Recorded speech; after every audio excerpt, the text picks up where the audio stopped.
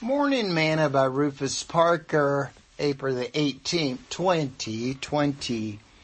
Adversity. If thou faint in the day of adversity, thy strength is small. Proverbs chapter 24, verse 10. Today's morsel. We should never let adversity get us down, except down on our knees.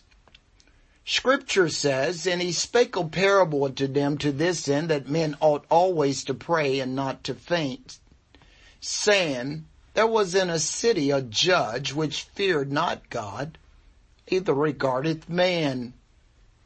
And there was a widow in that city, and she came unto him, saying, avenge me of my adversaries.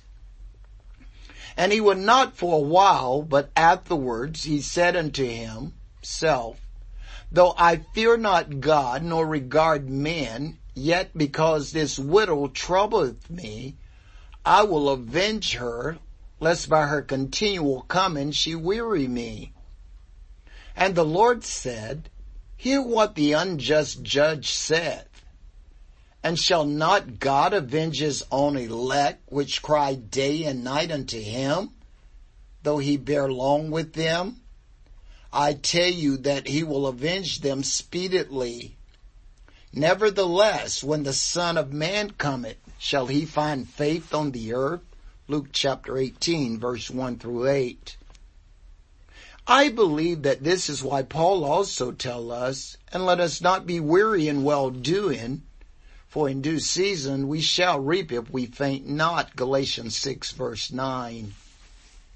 If we give way to discouragement and despair in the day of adversity and trials of temptation, our strength is small. We must learn to not grow weary. We have been given assurance that he will never leave us nor forsake us. When we do have those times of hardships, difficulties and misfortunes, trials and temptations, we should work to be even more encouraged. For if we lose our courage, our strength avails us nothing. Sing this song with me today. He gives strength to me as I worship him, as my heart is filled with praise.